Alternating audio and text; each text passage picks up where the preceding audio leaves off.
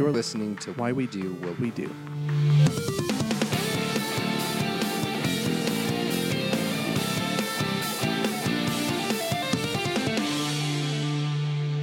All right, this is Abraham. Wow. And Ryan O. With his guitar solo intro. Yeah. Mouth guitar solo. I'm so used to that intro, man. I love it. Yeah. So, welcome, this is why listeners. We do what we do. This is why we do what we do. That's a great start. Super excited. We're going to talk about Gestalt. Did I say that correctly? Gestalt. Psychology today. Hard G. So, which, I actually, to be fair, I have heard it multiple different ways. I've heard Gestalt, I've heard Gestalt, I've heard Gestalt, and I've heard Gestalt. And when I tried to find more sources, and the most common one I found was Gestalt as the correct pronunciation. So we're talking about that. Want to give it a shot? Let's hear it. Practice. Practice makes perfect. Gestalt. Gesundheit. All right, ready? All right, so kick us off with this awesome Aristotle quote.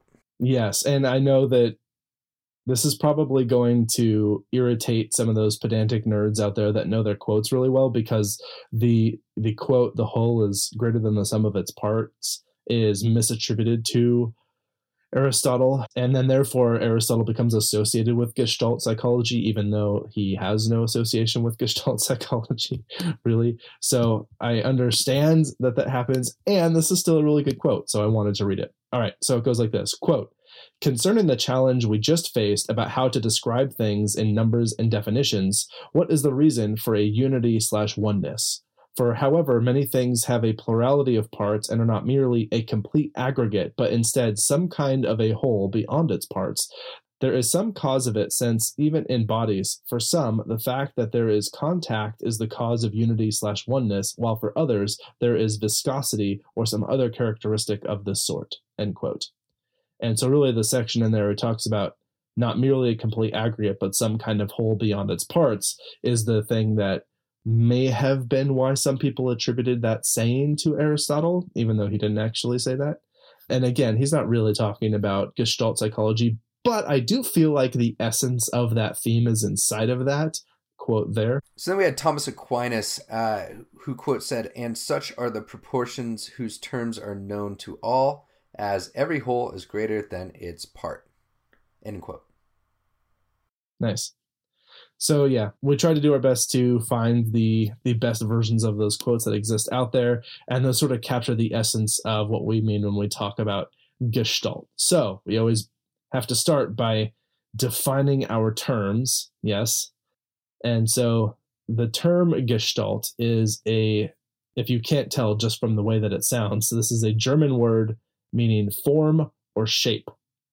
And so Gestalt psychology, or Gestaltism, is a philosophy of mind of the Berlin School of Experimental Psychology.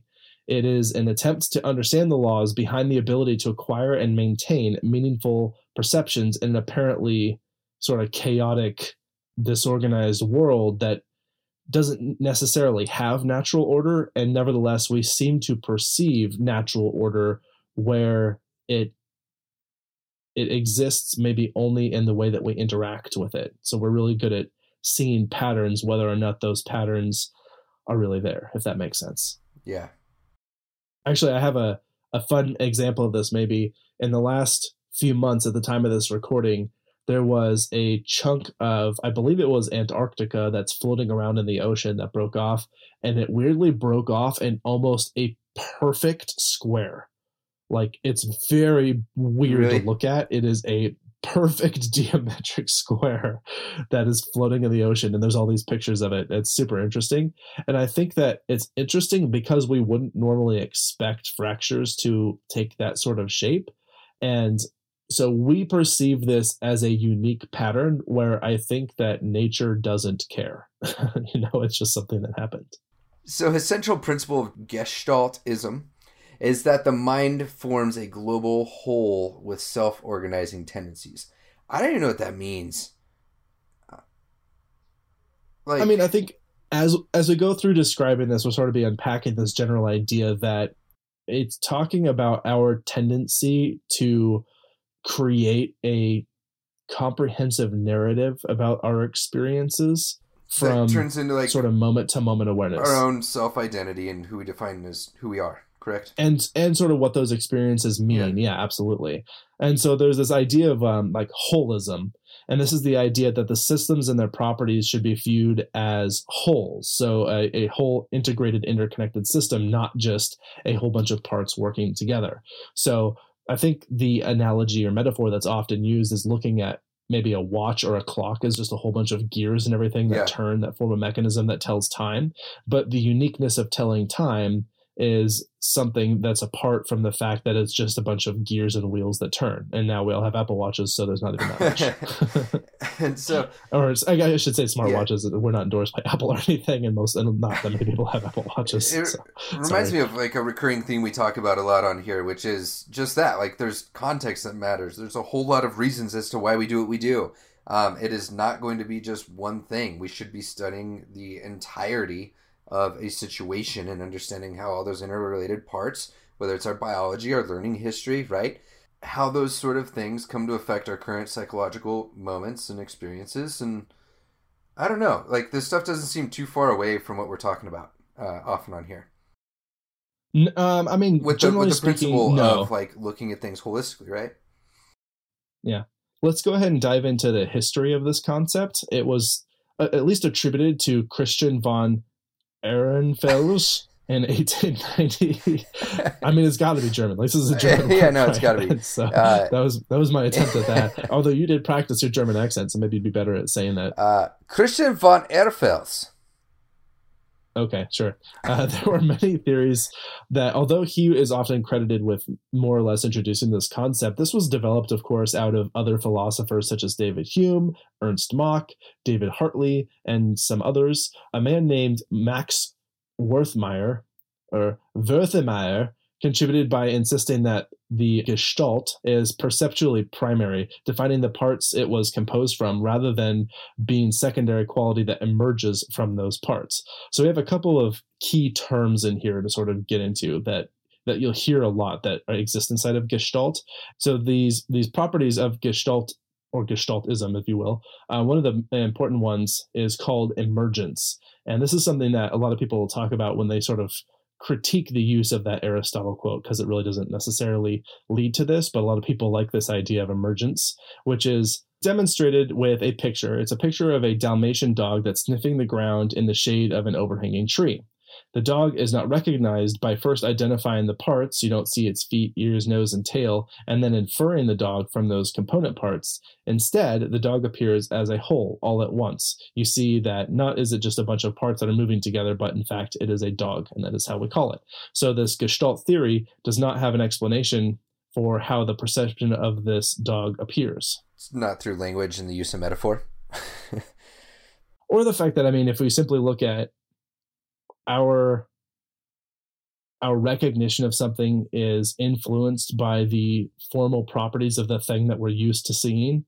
And so you could break anything down into smaller and smaller and smaller parts if you want to, or put them into larger and larger and larger contexts if you want to. And the point is that even if you take something familiar and stick it in a wholly unfamiliar and unassociated context, you might not recognize that thing in exactly the same way right at first. Until you get But we can make complex discriminations. Like, that's been known in psychology forever. So right. Well, and we can make simple ones too, where if we're used to seeing something, then we are, again, what we're attending to is all the relevant cues of that thing that make the context of experiencing that thing. And so the fact that that's how we perceive it, to me, isn't an interesting question, because that's how we learn things. And it would be amazingly difficult if every time we looked at something, we had to add up all of the little individual pieces, like pixels of vision that we have. And then we don't see in pixels, but assuming that like we could break reality down into these visual units that were just the smallest possible unit that we have, and then construct those into an image and then assign meaning to that image would be just impossibly difficult. So I think it makes a lot of sense that we simply react to the cues that are available to us, and that those cues often have complex forms. Sometimes they have simple forms. It doesn't really matter. A cue is a cue, and some cues have a lot of components, and some of them only have a few. So, That's sort of my thought is like, okay, cool, we see a dog. Anyway. Yeah.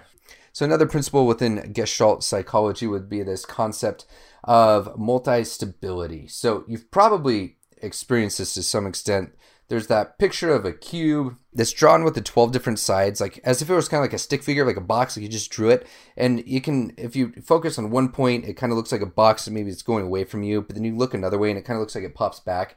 And it's this idea that it's going back and forth, this tendency of ambiguous perceptual experiences like this that pop back and forth unstably between two or more alternative interpretations. There's also that picture of, it's like a silhouette of a vase that also looks like it makes the silhouette of two human faces on either side, sort of a symmetrical. That's the same one where you can look at it and see the human faces, or you can look at it and see the vase, and that you can go back and forth between those two things is something that is perceived as being remarkable, I guess, inside of the Gestalt in here. And the cube, by the way, has 6 sides and 12 lines. So you said 12 sides, which would not be a cube anymore. But that's what I meant. 12 Sorry. lines. It's been an early morning when we started recording this.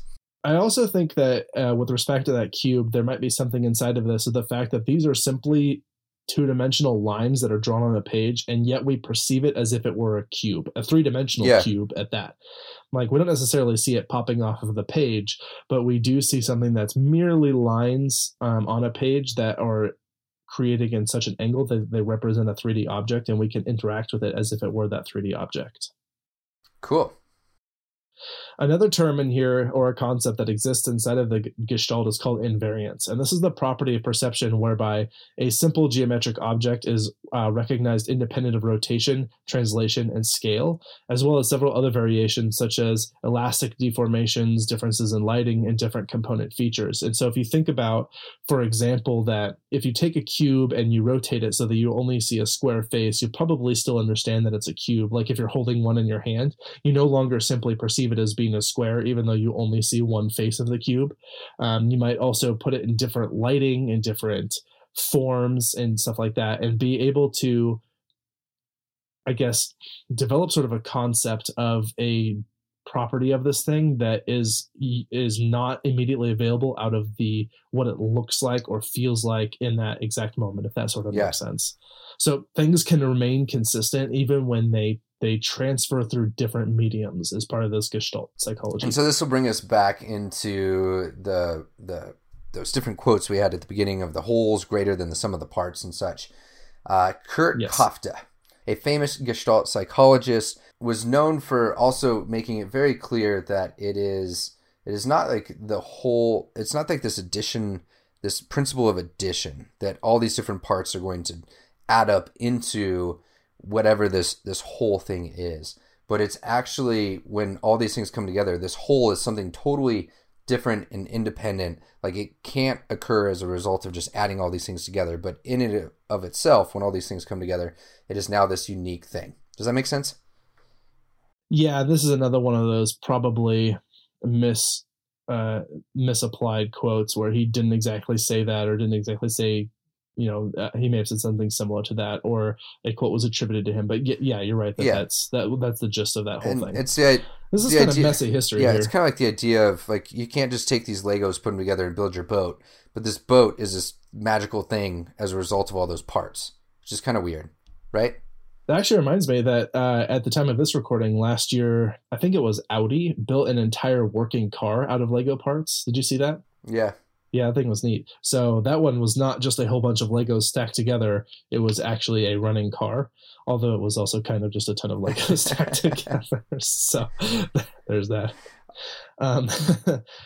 So let's dive into like why anyone would care about this, because generally when we talk about philosophy and philosophy of science and philosophy of psychology especially, this is sort of a where the rubber meets the road sort of thing, and that people care where it's applied, and it's applied usually in a therapeutic setting. Yes. And so in Gestalt therapy, you have a couple of primary founders, or those attributed to have been the founders, which is Fritz and Laura Perls, and they worked with a neurologist who applied principles of Gestalt to the functioning of the organism. Yeah, and it's disputed that Gestalt psychology did not influence the actual therapy. So seems like Laura Perls did not prefer the term Gestalt. to name the emerging new therapy just because she wasn't sure if Gestalt psychologists would object to it or not. Yeah, that's right. However, there were other clinical applications long before the Pearls attempted to use it. For instance, Gestalt theoretical psychotherapy is a method of psychotherapy that is based strictly on Gestalt therapy or Gestalt psychology.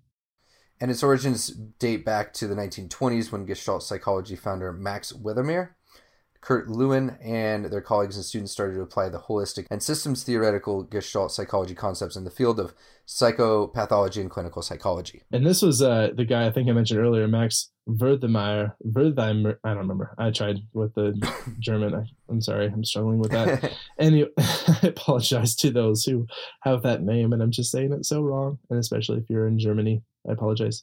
All right. Many developments in psychotherapy in the following decades drew from these early beginnings, such as group psychoanalysis, Gestalt therapy, or catechem imaginative psychotherapy, not something that we're going to do a deep dive on right now. And then in Europe, Gestalt theoretical psychotherapy in its own right has been initiated and formulated on the basis by the German Gestalt psychologist and psychotherapist Hans Eugen P. Walter and his colleagues in Germany and Austria. Right. So, with respect to Gestalt and its influence and its views inside of psychology, there are a couple of concepts that are talked about. There's this productive thinking, and then you might think, what else would there be? Is it unproductive thinking? It is actually reproductive thinking. I was thinking of other prefixes that could go there. Anyway, and this refers to, at least productive thinking refers to solving a problem with insight, and this is this quick, insightful, and unplanned response to situations and environmental interactions. And we actually did talk a little bit about insight and creativity when we did our episode on creativity.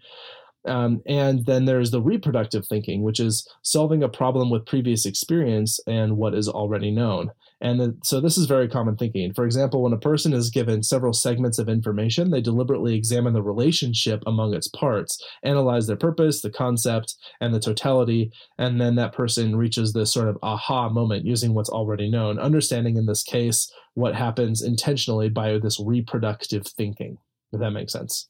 Yes. And then there is also some research in cybernetic and neurological research as well. So in the 1940s and 1950s, laboratory research in neurology and what became known as cybernetics on the mechanism of frogs' eyes indicate the perception of gestalts, in particular gestalts in motion, is perhaps more primitive and fundamental than seeing as such. This is described as being contrary to the behaviorist approach. Gestalt psychologists believe that to understand the organization of cognitive processes, our brain is capable of generating whole forms, particularly with respect to the visual recognition of global figures, instead of just collections of simple and unrelated elements. All right, so one thing that we have talked about a little bit on this podcast is at times, we actually had one of the co-founders, Dr. Steve Hayes, on in December of 2017, if anybody wants to go back to the archives. And we also had Jonathan Tarbox on, who also does ACT therapy as well. Yeah. He's a major contributor to that field. And this idea is ACT, acceptance and commitment therapy, sometimes called acceptance and commitment training now. And the idea is that essentially it's a third wave cognitive behavioral therapy. You have components of this mindfulness that are coming in, but you also have components of traditional cognitive behavioral therapy in the sense of a talk form and understanding language and how it affects your thinking and your larger psychology and your behavioral patterns, with a taste of the old behavioral components as well, that came from behavior analysis. So what's interesting is that for those who are familiar with ACT, this acceptance and commitment training, and what we've already described as Gestalt, you may have noticed that there seems to be some potential overlap in how some of those concepts are talked about. And so it's pretty interesting when you grab the original 1999 ACT book, which is where Hayes, Strassel, and Wilson walked out what is acceptance and commitment therapy. On the back is Leslie S. Greenberg, which contributed one of the quotes about the book before it was published. And so to connect these, Les Greenberg, the creator of or founder of emotional focused therapy, one of the founders, one of the founders, was trained in Gestalt psychology, which is on the back of the ACT book. So all these folks in a sense, are interested in the same phenomenon, coming at it from different angles, I would say. And so we're actually going to include an article called Awareness and Acceptance, a critical analysis of the theories of health and change in Gestalt therapy and acceptance and commitment therapy. If anyone wants to dive in and just like understand the differences between those more.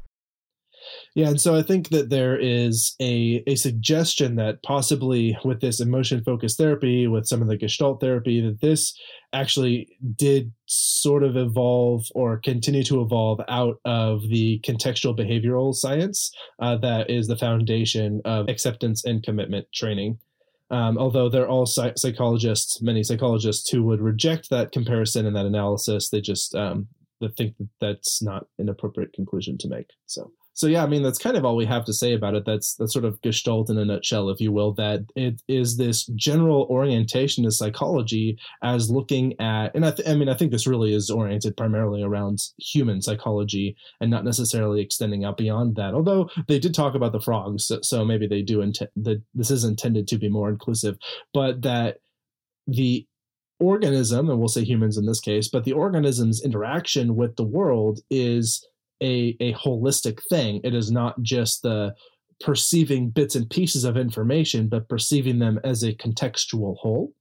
And that there's something unique about understanding how we cognitively process that information in such a way that we can abstract different meanings from the same context. And I think that's part of the reason they like talking about that multi-stability concept of that we can see or perceive a particular context and immediately switch our frame of mind and get a totally opposite or different or unrelated perception of that contextual event. And so that seems to be the intention of this approach to understanding psychology, if that makes sense. Yeah, and I think this also warrants a follow-up sometime with an interview or something of that nature with someone that's in this area of psychology. That'd be actually really fun to try to sort out. I agree. Next time I talk to Steve, I definitely want to ask him about the quote on the back. I bet you there's a cool story there. Yeah, that's a really great point. I agree. Since we kind of know him now, which is great. And it appears that Leslie Greenberg's the director of the EFT clinic up in Toronto. Nice. At York University. So maybe we got to make a trip up to York University sometime. Our down? very first field trip, just for that. Yeah, why not? Well, you travel a lot more than I do, so taking a week off to go do stuff is a little bit bigger of a deal for me. Just book the trip, man. Just go for it. Tell you what, if we get enough Patreon supporters, we can do an enormous amount of research and production on an episode focusing on that entire trip. Like we get so many episodes out of it, like videos.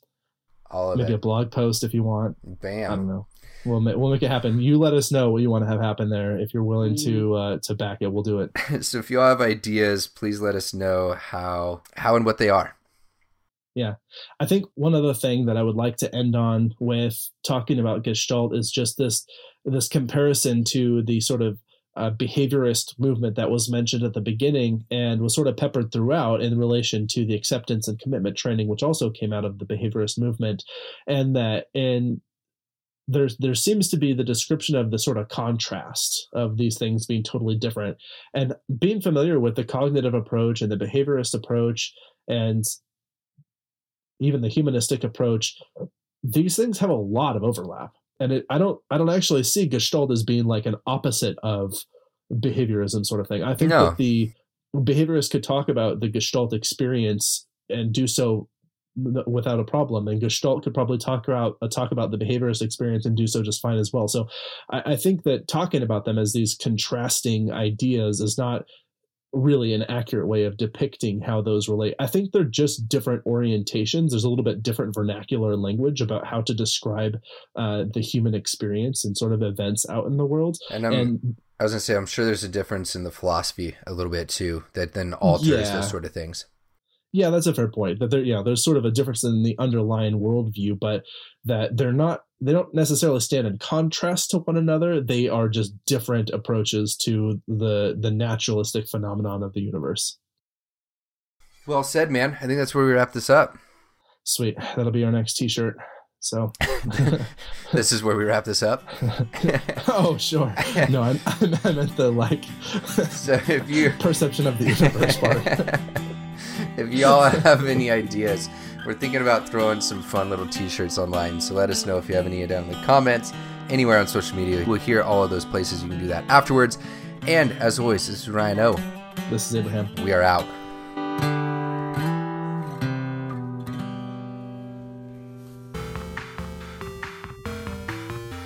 You've been listening to Why We Do What We Do. Why We Do What We Do is supported in part by our amazing patrons. Thank you.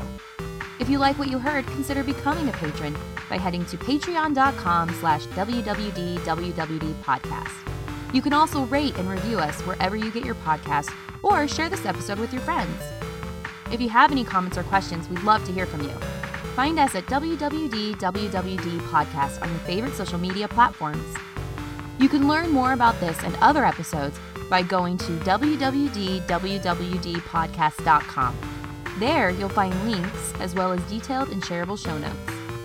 Why We Do What We Do is researched and produced by Abraham, Ryan O, Shane, and Miranda.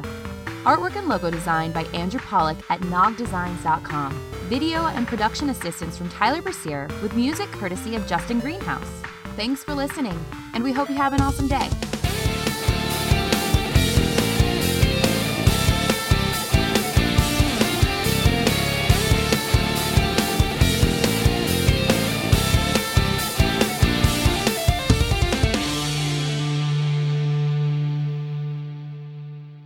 Which depicts a Dalmatian. Yeah, I can read. What's the point of this? Just you got it, man. If it sucks, I'll cut it out. It's fine. Sorry, I'm struggling, man. It's okay. Is that good enough? Yes. Out of all this? I just got me on one of those like giggle train.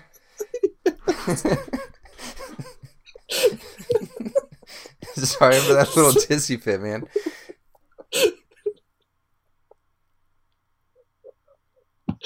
Oh my god. Okay. Compose myself.